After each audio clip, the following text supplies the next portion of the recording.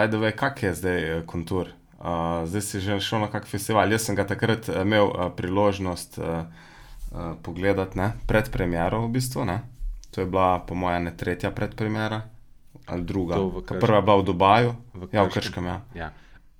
Tem nekako smo rekli lokalna premiera. Tako je.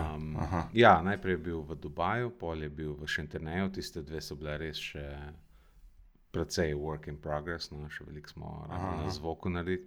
Tudi načeloma, tudi to, kar ste vi gledali, po tistem smo še delali korekture na zvoku, ker določene stvari še niso štimale.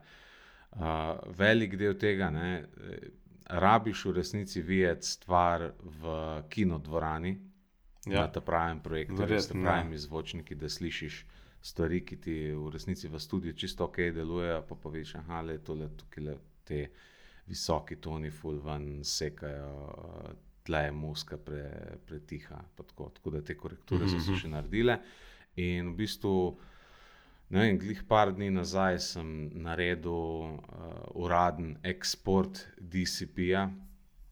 DCP je ta format, ki se uporablja v kinodvoranah, tako da zdaj je film pripravljen za vse projekcije možne.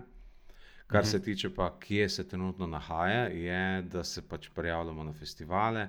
Včeraj smo se prijavili na festivale slovenskega filma in pač zdaj čakamo na razne odgovore, kdaj bomo imeli kje kakšno projekcijo.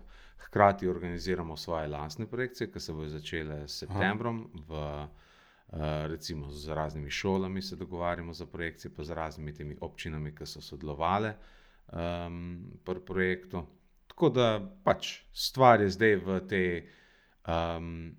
se pravi, imaš 4 faze filmskega projekta, ne? Predprodukcija, produkcija, pol je postprodukcija, zdaj smo pa uradno v distribuciji, ne? Se pravi, film je končan in se pač distribuira na različne načine. Trenutno je v fazi festivalov pa lastne distribucije.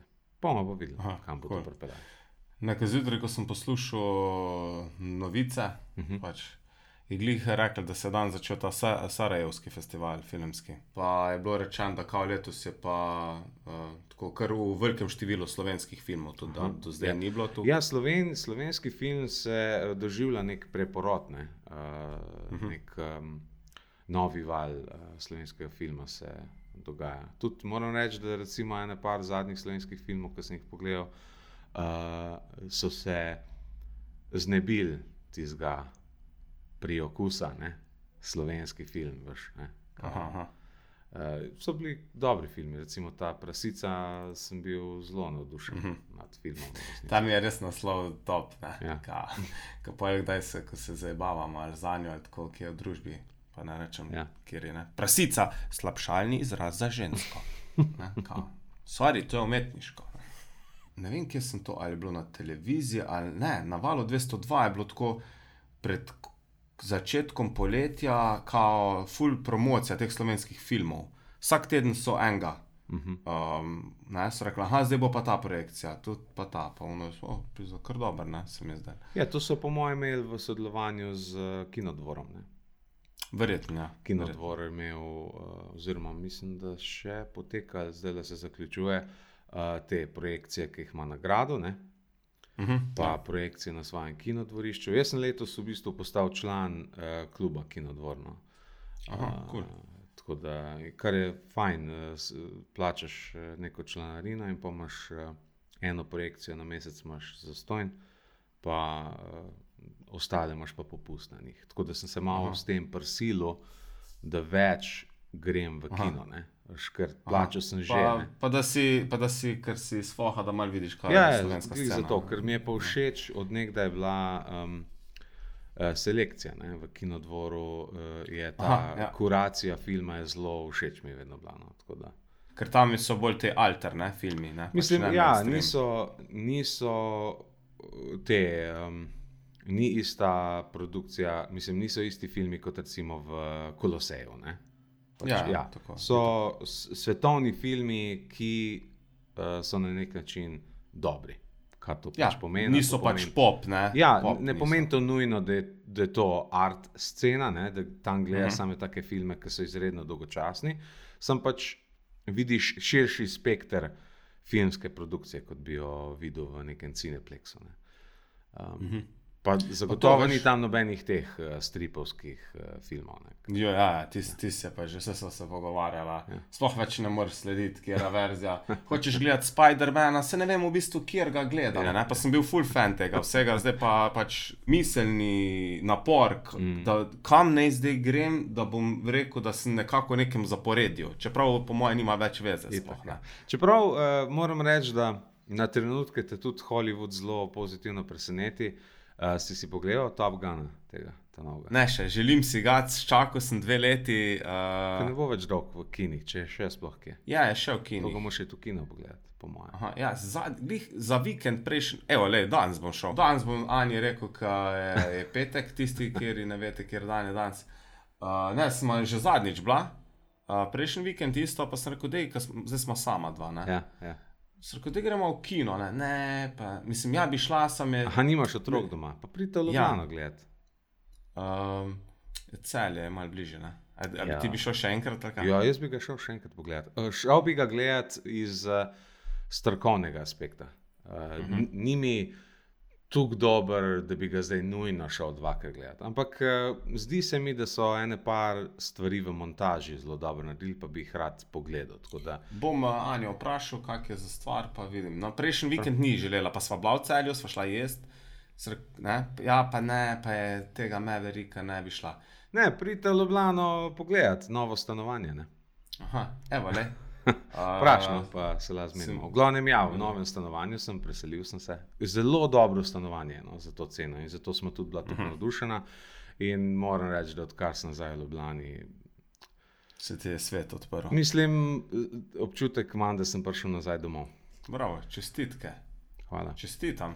Kaj pa ti? Jaz se nisem preselil Rok, jaz se kar ne selim kar tako, sem pa tja. Službo sem pa zamenil. A ja? To je pa neka tvoja, ne? Taka... Light motiv, ne? Ja, tek za vozom, ali kak bi rekel. Ja, super, čestitam, ne? Super. Ja, hvala. Odlično. Pač, ker sem zelo zadovoljen, vesel, super. Da sem se pridružil taki mednarodni ekipi. Ja, kaj pa delaš? Kaj delam? Trenutno se ukvarjam s postavljanjem procesov v startupu, ker je to čist iz nule. Postavljamo cel startup. Načeloma je tako, da so 3 člani ekipe so že 3 leta dejansko delajo na razvoju produkta UX, pa tako, pač na prototipih. Pa se pa v bistvu founder pa investitor tega projekta odločil, da pripelje noter še 3 ljudi. Tako da jaz sem se pač kot direktor, CEO pridružil. Čestitam. Ja, hvala. In ja, pač trenutno kar delam je to, da spoznavam, v bistvu gradim odnos s tem founderjem. Ena je ful dobra knjiga, no, če smo se velikokrat o knjigah pogovarjali, Rocket Fuel, kjer razlaga, da vsaka neka firma potrebuje vizionarja pa integratorja, ne. Vizionar je on, ne, ker v bistvu si vse to zamislil, pa ima hude ideje, pa zelo visoke cilje postavlja.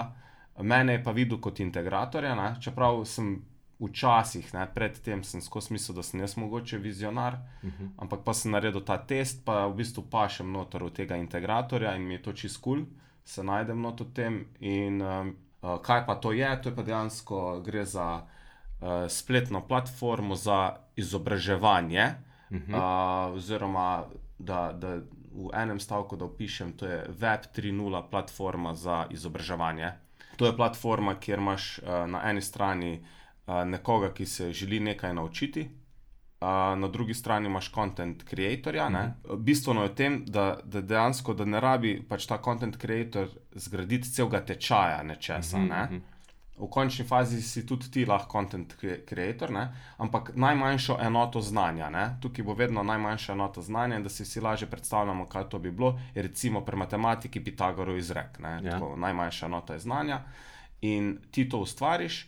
Nekdo, ki se pa hoče naučiti, pa plača, recimo, da pol se zgradi iz tega en predmet matematike, ne, on pa plača predmet za celo leto, naročnino recimo 10 evrov za cel predmet.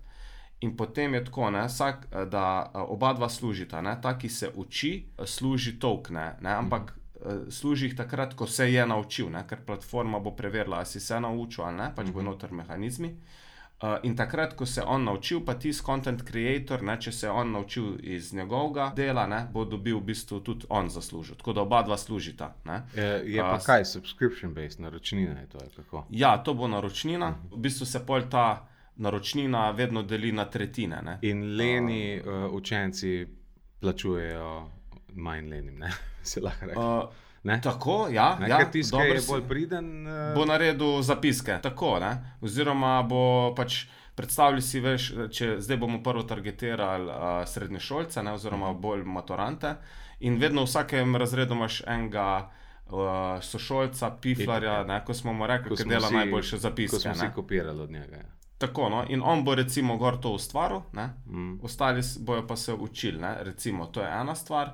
Vse teh platform imaš milijon, ne? Pač je full nasičen trg, ampak tukaj unique selling proposition je ravno ta poslovni model, plus da ni standarden način učenja. Ne? Se pravi, danes se učimo na način, da poslušamo predavanje, gledamo nek video, beremo knjigo, članek in tako naprej, kar je načeloma sicer super, ampak je tako časovno zelo potratno, pa na koncu si bolj malo zapomniš, ne, ponavadi. Če ti ne delaš na tem, se bolj malo naučiš. Ja, rabiš v bistvu ponavljati, ne, pa tako. Tako je. Tukaj pa pač je ideja cela ta, da se implementira not te neke napredne metode učenja, ne, ki so sicer znane, ampak načeloma niso glih uporabljene, ne. To so pa recimo palača spomina, recimo, potem sun list, ne, če si verjetno slišal.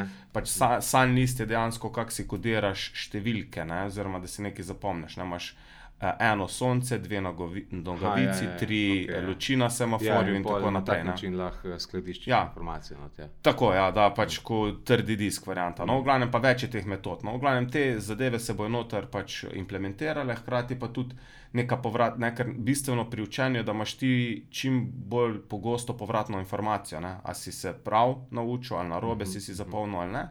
Plus, da se bo hkrati testirali tvoje znanje pač po neki periodi časa, ne. Se pravi, ti boš prvo se nekaj naučil, pa boš čez 2-3 dni bomo te spet testirali, pol čez en teden, pa pač še recimo čez 6 mesecev in čez 6 mesecev nekako zgradiš dolgoročni spomin, ne. In dejansko ti boš pol te tokene, ne, kot učenec zaslužil takrat, ko boš imel, oziroma zdaj ne vem točno, kak bo še princip, ampak več tokenov boš sicer zaslužil takrat, ko boš imel to dolgoročni spomin. V glavnem, to trenutno zdaj delamo, nas je v bistvu 7 v ekipi, ne, pa smo tako, kar mislim, mednarodna, imamo enega iz Šrilanke, potem enega iz Londona, sicer ta v Londonu živi, pa je Slovenc.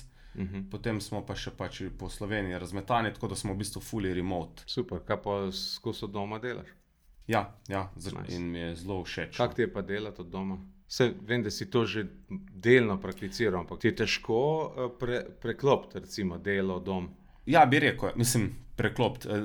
Veš, vedno moraš se prisiliti nehati, ne? Težko je nehati, takrat, no. Ampak ja, to zaenkrat, sem rekel, zdajle prvi mesec oziroma do konca avgusta bom videl, kako to bo, pa sem že razmišljal, da bom tam v tem Saša inkubatorju, kjer sem tudi mentor, si verjetno eno mizo najel. Bom videl, no. Tako da ja, to je to, ne. Omenil si nek dopust. Ja. Kar, povej mi. Imel sem za Indijo, to veš, da bi mogli iti, ne. Ja, tvoja sestra se ne bi poročila. Ja, se potem je poročila, pa vse all good. Ja, ne, mi pa nismo šli pol v Indijo, bili smo pač, planirali smo, da bomo 3 tedne šli. Na to poroko. Pač na poroko, pa da še, itak, če greš v Indijo, ne, ni tako blizu glih. Si vzameš malo časa, pa si malo razgledaš naokoli. Tako, ja, ampak pol žal nismo šli, ker je bilo pa, pač ta mala Lili je pač dobila eno pač infekcijo hudo, v bistvu tisti vikend preden bi mogli iti in pol glih v nedeljo, zadnji dan, smo pač šli na urgenco in je bilo, so je pač naredili to mini operacijo, ne, pač na čelo je imela, so je v bistvu spucali, obrezali pa zašili, ne, in pol to je bilo v bistvu par ur, ne, 12 ur pred letom nekako in pol smo rekli, da da ne. Mislim, zdaj pa to sem od zadaj povedal, kako se je pa to zgodilo. Obe so bile na enem športnem taboru tisti teden prej, ne, vsak dan in Lili je tako od torka do četrtka, je vsakič hujš bilo. Prvo četrtek se neki pač samo roko, padla pa se popraskala, ne, pa rečeš, ja, se nič ni, ne. Mislim, sredo čist potovčene kolene že, jaz stovkli mi bojo otroka, ne. Ja. In v četrtek me kliče organizator, sicer nič tazga ni, ne rabimo iti na urgenco, ampak je dobila Lili z mini golf palco udarec v glavo. Oh, shit. Sicer ni nič presekano, ne rabim, ona se super počuti, pa to je to, dali smo sam šel na en flajšter, da je malo bolj skup stisne, pa ni sploh presekano praskica, ne. Pa jaz jo pol pridem iskat, vidim, pa se je okej, sem rekel, ga se v redu počutiš, pa ona, ja, super. Sem rekel, kaj jutro bo šla še, ne, kaj je bil še zadnji dan, ja, bom šla. Sem rekel, pol že ni grozen, ne, če reče, da bo šla, ne. In pol se pravi, to je bil četrtek pred ponedeljkom, ne, ko bi mogel iti. In pol po noči, dejansko, se pa starejša ful zbujala in vidimo, da ima vročino. Ne, starejša. Petek zjutri, mi dva rečeva, ja nič, danes bo tamale, bo Zala doma ostala, itak, če ima vročino, pa itak se bo do nedelje bo okej, ne. Ja. Pa smo pa rekla, pa ne še Lili ostane doma, pač Lili nismo hodili ostane doma, ne ostane doma, ker je že cela stolčena, pač da se malo spočije, ne. Ja. In pol pa je dejansko čez tisti dan, tisti petek sem spolo doma delal, in ta mala vedno slabš. Ona dobi vročino, pa jaz tako kličem Anjo, pa rečem, zdaj ima pa še Lili vročino, kaj bi šel jaz rajš k doktorju, pa ona, ne, kaj kompliciraš, ne, kaj paničariš, Martin. So okej, v redu, ne. In pol ta mala vedno bolj jamra, me malo bolj kle boli, pa nič ni tekel, ne, bilo še vse okej. Pa sem rekel, nič, dej si dol ta flajšter, če te boli, ne. Okej, si da dol, poj začne malo kaplat, in pol tako, tako ob 3, reče, a ti iz nosa mi kri teče. Jaz tako, shit. Sem rekel, kaj pa zdaj, ne, pač tako vidimo neki, ni ful, sem rekel, nič, zdaj pa gremo mi na urgenco, ne. Gremo na urgenco in ona tam reče, kaj ste sploh prišli, kaj je to ena praskica, se nič ni, ne. Dej bom jaz kao spucala, pa more biti odprto, ne. Pa je naredila glih kontra ta zdravnica. Ni spucala, pa dala je gor gazo. Mi, okej, gremo domov. Drugo jutro se zbudimo, ta mala čist plava pod očmi, zatečen nos. Pa je tako, fuck, Anja, to pa že ni več cool, ne. Sem rekel, zdaj pa moramo res nujno iti, ne. Pa ona, pa kaj tako kompliciraš, Martin, ti si tak paničar, ne. Se veš, da je to podplutba in, ne. Pa je tako, ja, podplutba sem 2 dni kasneje nastala, veš. Mislim, tako je malo čuden, ne. Ponavadi nastane takoj. Ja, itak je. Nehi paničariti. Jaz, okej, ne bom paničaril. Ta mala se pa dobro počutila, tako pač, malo je imela še vročince, pa nič ni jamra. Rekla, čist malo me boli, pa mi kje te boli. Jaz sem kle, ko je bil udarec. Okej. Naslednje jutro se zbudimo, smo mogli iti pa še PCR delati pol en dan prej, zaradi ta malih, ker mi dva sva itak cepljena. No, in se zbudimo, ta mala isto, pa malenkost bolj zatečen nos se mi je še zdel, ne. Pa je tako, Anja, mislim, moramo iti doktorju na urgenco, en dan pred potovanjem je, ne? Pa ona, pa kaj tu kompliciraš, tako, kaj si ti tak paničar? Prav slišni, ako ti to govori. Jaz tako rečem, pa kak paničar, pizda, daj pogled ta malo. In gremo mi zjutri ob 8 na PCR, pa jaz rečem še, če smo že v Celju, ne, to smo mogli to Celje, jaz rekel, daj gremo kle, zdaj še na urgenco jo pokazati min grde. Daj ne kompliciri. Jaz tako, sorry, ne, gremo na zajtrk, ajde gremo na zajtrk. Jaz ne vem, kaj sem kompliciral. In pol tisti dan, vse okej, ta mala se še boljš počutila, vročine ni imela več in pač Zale je itak tudi zgubila in da kao vse okej, ker so se pričkale čist klasično in to je to, ne. In pol pa zvečer ob 6, ne, pa reče Anja, ja ne, zdaj se pa smo že spakirali, pejte se zdaj še stuširati, pa boste šle spat, ne. In jaz pa takole klele za računalnikom, ne. In tako naenkrat pride Anja v sobo, v dnevno sobo, pa tako veš že ko človeku na obrazu vidiš, da nekaj ni v redu, ne. Pa ona tako mene pogleda, Martin, prid sem, jaz se, kaj pa je? Lej, lukno ima v čelu. Jaz, kako lukno? Pogledam, lukna, tako tam, ko je bila krastica, ni bilo tako popraskano ali meso, lukna, stari. In pol ona reče, kaj ne naredimo s to lukno? Jaz, gremo že fucking doktorju enkrat, jaz nisem doktor, pizda. Kaj ne naredi? So rekel, dej gremo, mislim, pač, ne me spraševati, cel vikend ti že govorim, da gremo v doktorju, pa ti kao, da jaz kompliciram. Ona pa skoraj skup padla, pač Anja, pol, ne? Je čist bila prestrašena, ne? Ja.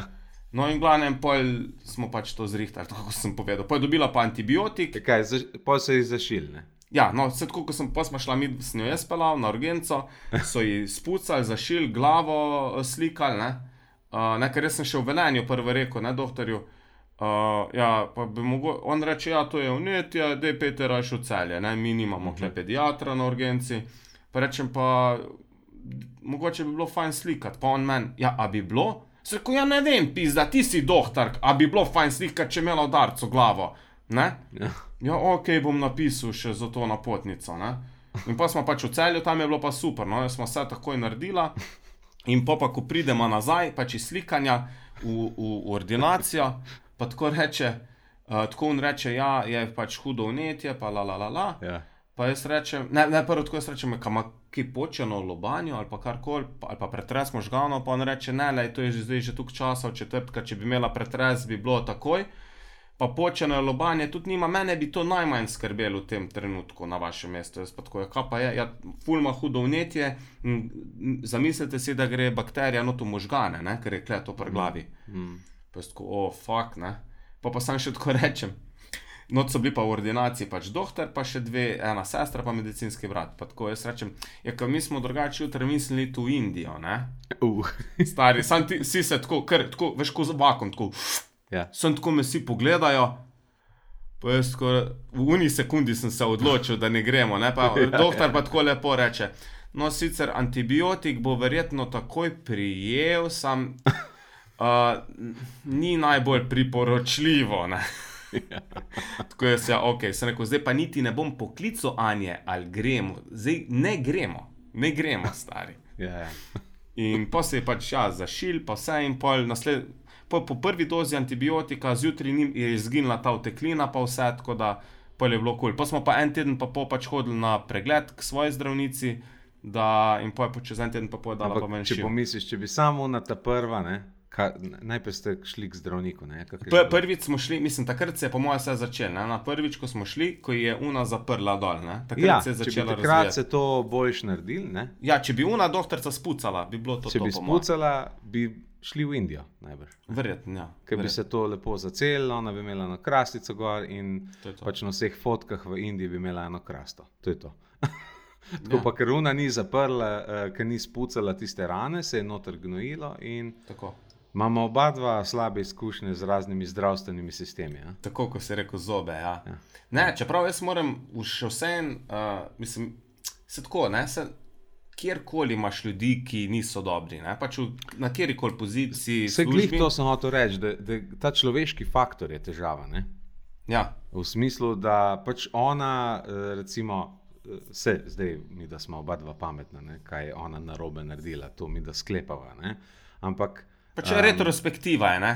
Pač, da vidiš. Ja, ampak tako, mogoče je bila sem zamišljena malo v tistem trenutku, mogoče je hotela spucati rano, pa je ni, pa je zaprla, pa niti ni pogruntala, da je narobe naredila, ne? Ampak to je ta človeški faktor, ki pač smo tukaj dovzetni za vse možne dražljaje v okolici, pa te neki zmot, pozabiš nekaj in pa ne narediš tako, kot bi mogel, ne? Tako, ja, ker recimo za Celje urgenco moram prav pohvaliti, vse je bilo tipi topi, takoj sva bila na vrsti, super je bilo in da deluje ta cel naš zdravstveni sistem, ker še, mislim, vsi se skozi pritožujemo, da ni v redu pa to, ampak pač jaz še vsem hočem verjeti, da deluje dober, ker ko sem šel pol po ta antibiotik, ne, v lekarno, mi je una tam, veš, in to je bila nedelja zvečer ob 9, ne, pač una v lekarni ne bi se rabila ukvarjati, ne. Ona tako sam pogleda recept, pa reče, kle amoksiklav piše, kao, da moraš 3-krat na dan jemati, ne. Pa to je za otroka, to ponavadi je 2-krat, ne, na 12 ur, ne na 8, ne. To pa ne vem, ne, ta kirurg, če je prav napisal, ne. Pa rečem jaz, ja, ne vem, vi mi povejte, ne. Pa ona reče, neč bom kar poklicala, ne. Pokliče tam, pa se je niso oglasili, pa rekla, sem rekel, lejte, jaz imam tam malo v avtu, če je možen, dajte me vi pol poklicati, če boste še enkrat poklicali, pa mi sporočite, ne. Rekla je, ok, ni panike in me je klicala že pol, ko sem se furil, na poti domov, je rekla, je doktor rekel, da se je zmotil, kao, da je še dober, da sem ga poklicala, da se ful zahvaljuje, ne. In ne krivim zdaj doktorja, ne, se ne bi bilo nič, ker mi je manjšo dozo on napisal v bistvu, ne, za 3-krat, ne. Ampak tako iz tega vidika bi rekel, vse funkcionira v bistvu, vse, ne. Ampak klej je bil nek nesrečni primer, ali kaj. Ja, itak. Meni je bilo pol žal tako, ne. Sem pol tam na urgenci bil v enem doktorju, se rekel, kaj nismo prej prišli, ne, pa tako on, ne se zdaj učitati, sej je rekel, pač ta infekcija se glih 2-3 dni razvije, ne, se rekel, sem v soboto zjutraj je bilo evidentno, da je to, ne. Sem se pol ful zasekiral, ne, tak sem se sekiral, pol še cel teden v bistvu. Pa sem pa rekel, zdaj bom šel pa za vsako minimalno stvar doktorju. Mi je pa čist, veš, ko pa navadi, kao, smo taki, ne, kao, ne grem doktorju, kam hodi doktorju, se sem sam pozdrav. Pa si sam škodo delaš. Ja. Lej, boš, da me doktor napizdi, reče, lej, za bitci, klele, za praskice mi hodiš, ko da vam pol spet kaj tasga, ne. Zdaj pa, ker smo glih na indijskem, ne, tam na azijskem koncu, sem pa videl, da bi ti pa nekaj o Tajski in Tajvanu rad govoril. Ja. 2 podcasta nazaj v bistvu zdaj, ne, smo govorila o Tajski. Zdaj, veš, jaz zelo dvojezično delujem, ne. V glavi se mi zdi, da včasih mi kar vzporedno oba jezika laufata in včasih imam pol težavo povedati nekaj v slovenščini, ker imam angleško besedo v mislih. Zdaj, zadnje čase, ker dolgo zdaj že živim v Sloveniji, sem se malo izboljšal glede tega in najdem slovenske besede, ne. Ampak recimo, tako kot imam v angleščini težavo, če hočem v angleščini povedati nekaj, kar so znanje, ki sem jih pridobil v osnovni šoli, pri naravi ali pa pri družbi, ne. Recimo, imaš težavo povedati breza, ne, ker pač je tako bazična zadeva tvojemu otroštvu, da rabiš nekaj časa, da se spomniš, da je to birch tree, ne. Prvič slišim, Ja, v glavnem, jaz vem te besede, ne, za vsa ta klasična drevesa, ampak ker jih prebereš, ne, v knjigah pa tako in pač spoznaš te besede, ampak vseeno je skladiščeno tako v 3 kategorije nižje, ne, kot breza, ne. Ja. In podobno je za stvari, ki jih pa pridobivam, znanje, ki ga pa pridobivam na mednarodnem nivoju, ne, je pa vse v angleščini, ne. Se pravi, skladiščeno v angleškem jeziku, ne. Zdaj, jaz vem, tukaj zdaj jaz razlagam, da sem bil malo butl, ker smo delali podcast, sicer k sreči se v sami epizodi skoraj nič od tega ni slišalo, ampak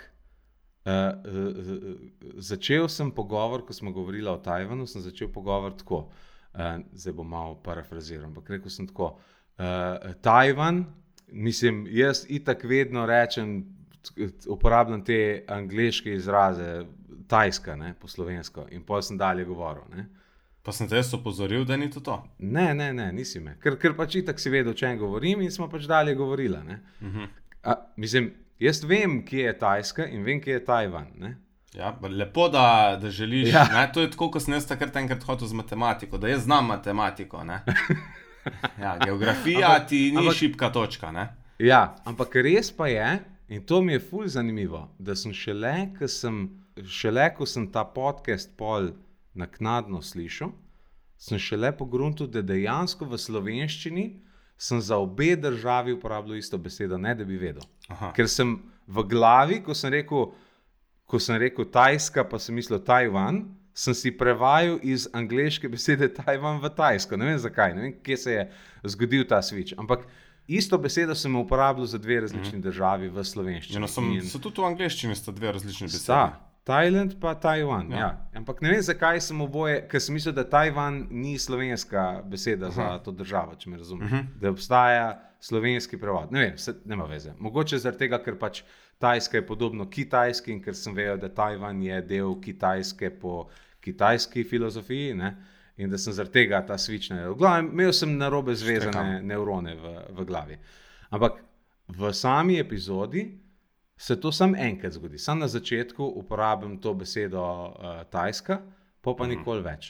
Ampak to je mene preganjalo, razumeš, ker sem vedel, da je v tej epizodi sem se narobe izrazil. Tukaj me je preganjalo, da sem šel enkrat, se zdownloadil celo epizodo, v Audacity odprl in popravil, da ni več te besede noter in nazaj gor naložil na website. Zdaj je popravljeno. Ampak hotel sem ownat, ker ziher je kdo slišal, ne? Hotel sem ownat, da razumete, da pač vem, da Tajska ni Tajvan, da to mi je popolnoma jasno. Super, ne, lahko si tako mogoče zapomniš, ne? Ker officially, ne, je... Ne bom si rabo več. Ne, poslušaj, ne, Tajvan je Republic of China, ne, uradno. Ja, ker oni so demokratična Kitajska, ne. Čeprav so tisti, ki nimajo demokratične v imenu, ne, to je tudi zanimivo. Da najbolj diktatorialne države imajo vedno democratic nekje v imenu. Ja. Ampak zdaj je pa tam že skoraj vojna, ne, na Tajvanu. Zdajle, ker to se zdaj že dolgo sicer kuha. Ta del recimo je iz tistega podcasta bil ven odrezen, ker smo se o tem pogovarjali, ampak te testni preleti proti Tajvanu in spet sem skoraj kot Tajska. Nikar. Proti Tajvanu in nazaj se odvijajo zdaj že zadnjih 5 let, če dalje bolj pogosto. Pa vedno bolj noter grejo. Ko sem bral razne te članke o tem, se mi zdi najbolj smiselna razlaga ta, da ne da se pripravljajo za napad, ker pripravljen napad imajo že cel čas kot strategijo, ampak v bistvu hočejo navaditi Tajvan na te operacije, zato da enkrat, ko se pa bo zgodilo, Tajvan ne bo pripravljen. Ne? Da imajo pač to še dodaten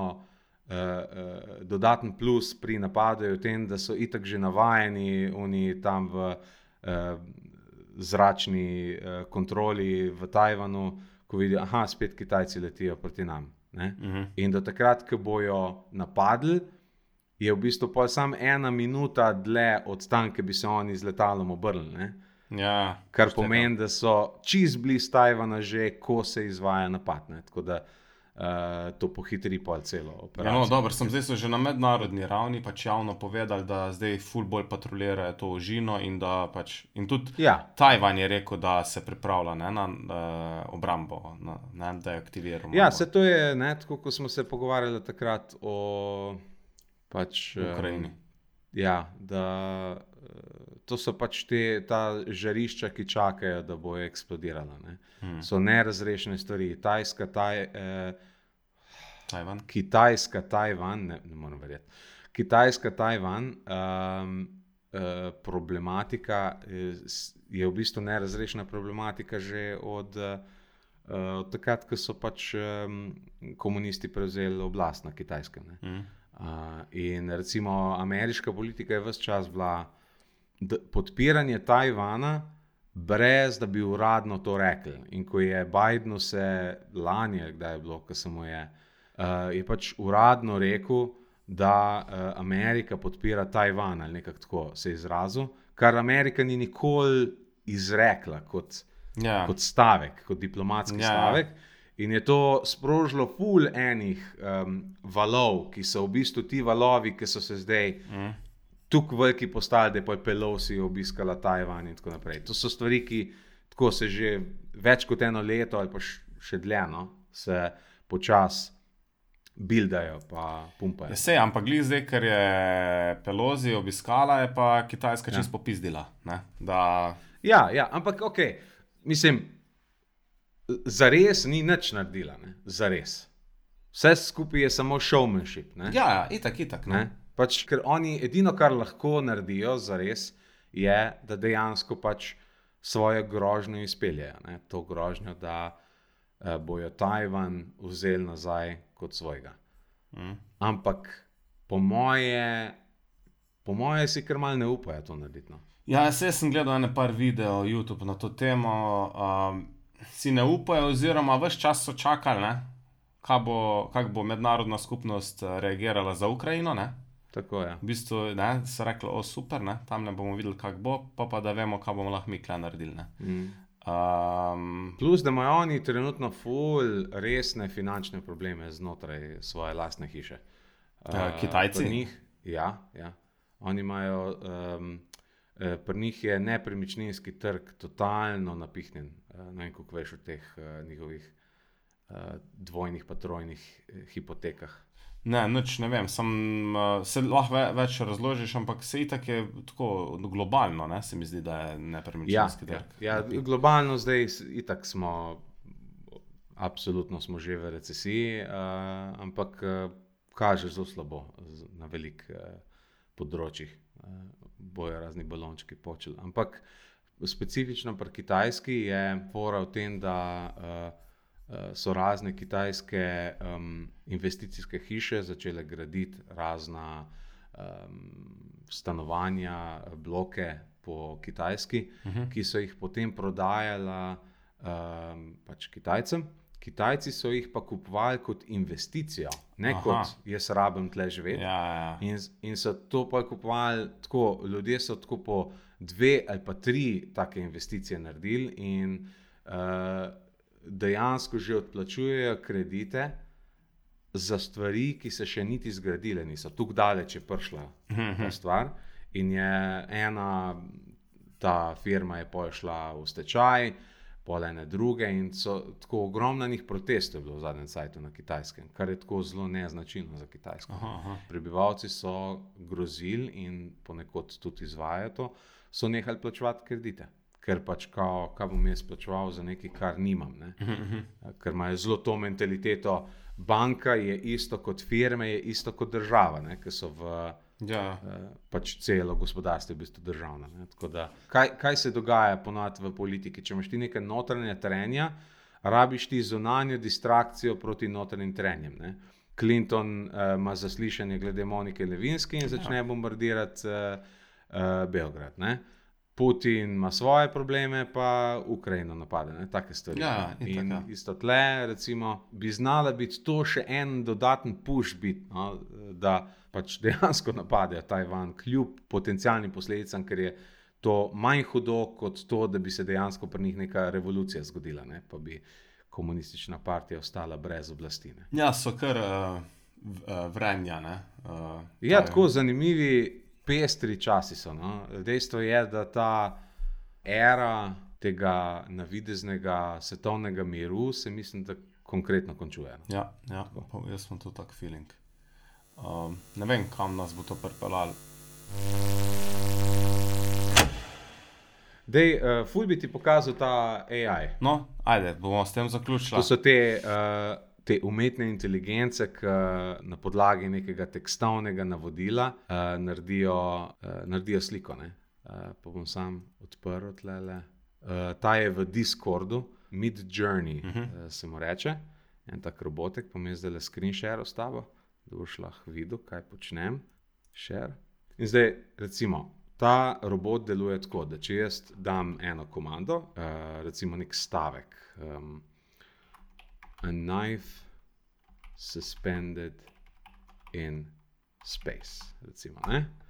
In bo zdaj on naredil 4 različne variacije te slike, kakor jo on razume, in pol ti eno od teh 4 variacij, ali pa vse, kakor hočeš, izbereš, da naredi iz nje sliko. Če pa, in vi zdaj jo generira, 17% je trenutno. Če pa nobena od njih ni dobra, pa rečeš, da naredi mi nove variacije, ali pa recimo, če je ena v redu, ampak ni točno to, kar si želel, pa klikneš na tisto, kao naredi mi variacijo iz te slike. Ne? Štekam, ja. No, recimo, nobeno tega ni zares nož, ta je celo kržlica, ne? Ja. Ta je malo slaba. Daj mi ti raj povej eno. Kaj naj nariše? Kaj bi rad videl? Lahko je karkoli, lahko je... Ja, štekam. Pač palm on the island. Bom rekel palm tree. Palm tree, ja. Ok, evo, te palme že vidiš, da nastajajo. Ti že kjera všeč od teh 4 palm? Ja, mogoče leva spodi. Tale? Ja. Kaj pa če daš neko ime, ne vem, napiš Bjorn Ironside. Evo, Bjorn Ironside, ne vem, kako zgleda, moj kjer od teh podoben. Ne, bi rekel, jaz imam pač igralca v mislih, čakaj samo. Aleksandr Ludvik, dvojni V. Kaj posebnega počne, ali sam ime? As a Viking. Ali pa as a Viking, ja. To. Evo, ga generira 17%. Me zanima, če ga bo, mislim, ok, verjetno Vikinga bo naredil, sem ne vem pa, če bo tega Aleksandra. Aha. Evo, to so zdaj vse informacije. V bistvu vseh si je Ja, je kar blizu, ja. No, v glavnem in tako naprej, ampak zanimivo je, ker lahko, ne vem, imaginarne stvari, ne, in recimo, marsikdo bi rekel, ker jaz lahko rečem, recimo, ne vem, kakšna slavna stavba. Aha, Empire State Building. Ne. Ok, Empire State Building, painted in the style of Van Gogh. Ne? Tudi take abstraktne stvari v resnici razume ta AI. Ne? In tisto, kar je zanimivo meni pri tem, je to, da to ima ogromno ene uporabnosti. Ne? Ampak marsikdo bi mogoče rekel, ja, ampak to bo uničilo umetnost, ne? Če bojo AI znali sami delati umetnost, ne? Če bojo sami znali slikati. Ne? Ampak jaz ne gledam na to tako. Meni je to v bistvu ena taka pozitivna stvar, no, za samo umetnost. Ja, ne, bo umetnik namesto, da bo s čopičem risal, bo klare si izmišljaval, ne, kaj ne naredi. Ja, ampak mislim, načeloma še vedno, po moje, slikar ne bo sam s tem slikal. Ne? Seveda, mogoče bo lahko na tak način skiciral stvari in bo pol, ko bo najdel nekaj, kar ga ful impresionira, bo pač to na sliku, recimo. Seveda. Evo, to so Van Gogh. Ja. Ta spodaj niti ne tukaj, ampak te tri pa zagotovo. Ne? Tako da, evo, recimo bom eno upscale, da jo bomo dali v show notes. Ta se mi zdi še najbolj. V glavnem, in jaz sem, ker to je plačljiv app, ne? Dejansko na začetku imaš 20 slik zastonj lahko narediš, pol se ti pa zaklene. Ampak sem kupil za en mesec, ker sem malo za tega, kar me je zanimalo, malo pa zato, ker testiram svojo teorijo, ne? Se pravi, da to bo pomagalo umetnosti, ne ji škodilo. Jaz trenutno delam eno gledališko predstavo in imam zelo jasno sliko v glavi, kaj bi želel z eno kostumografijo, kaj bi z eno sceno želel, ampak je včasih težko razložiti, kaj vidiš. Ne? Ja. In sem s pomočjo tega programa zelo dobro vizualiziral veliko količino kostumov, ki jih rabim. Hitrej kot prej, ker sem z Google Image Searchom mogel vedno iskati te stvari. Ne? Všeč mi je malo to, da je tukaj malo bolj abstraktno. Ne? Ja, štekam. Pač orodje. Ker mi na tak način to mi pomaga v bistvu razvijati vizualno podobo. Ne? Tako da vidim jaz recimo v teh stvareh plus, ne minus. Ne? Pa ja, pa se je z vsemi tehnologijami je bilo tako, pa nikoli se ni dobena umrla, pač tako, ne? Če govorimo od časopisa naprej, ne, veš. Itak, ja. Nadgrajevali se, ne, pa neko drugo obliko, tako da, ja, jaz tudi vidim plus. Tako komat, ne, video killed the radio star. Ja, pa je zdaj le radio v preporodu, ne, Tako je, tudi to, kar midva počneva, je neke vrste radio, ne. Seveda. Aha, prideš me pogledat, ko bom D&D igral. A to je v tem epicentru? Ja. Kdaj je to zdaj točno? To je vikend 27. 28. in jaz sem 27. Ampak to je kdaj pa bo točno? 27. 28. Časovno? Cel dan to poteka. Kdaj boš ti tam? Ja, kdaj bom jaz? Jaz bom ob 4 popoldne na odru, ali kjer se ne vem sploh, kje bo to potekalo. Se bo predstavljala igra Dungeons and Dragons, pa bom eden od igralcev, ne bom Dungeon Master, pač igral bom gor. Ampak to bo taka kratka, 1 uro dolga igra, kar je zelo netipično za D&D, tako da po moje bo bolj sam role-playing. Čekaj, to je kao v Postojni? Ne, to je v Celju. V Celju je? 27. in 28. avgust na Celjskem sejmu bo potekalo 8 turnirjev s 13.000 evrov nagradnih skladov. To je v bistvu gaming. Se pravi, ti boš, to je že fiks od 4 do 5 ali kako? Ja. To bi pa mogoče. Ok, no, prav, se mogoče vidimo. Mogoče še s kom drugim, če bo ta epizoda prav čas išla. Če bo išla prav čas, tako. Prepustimo se.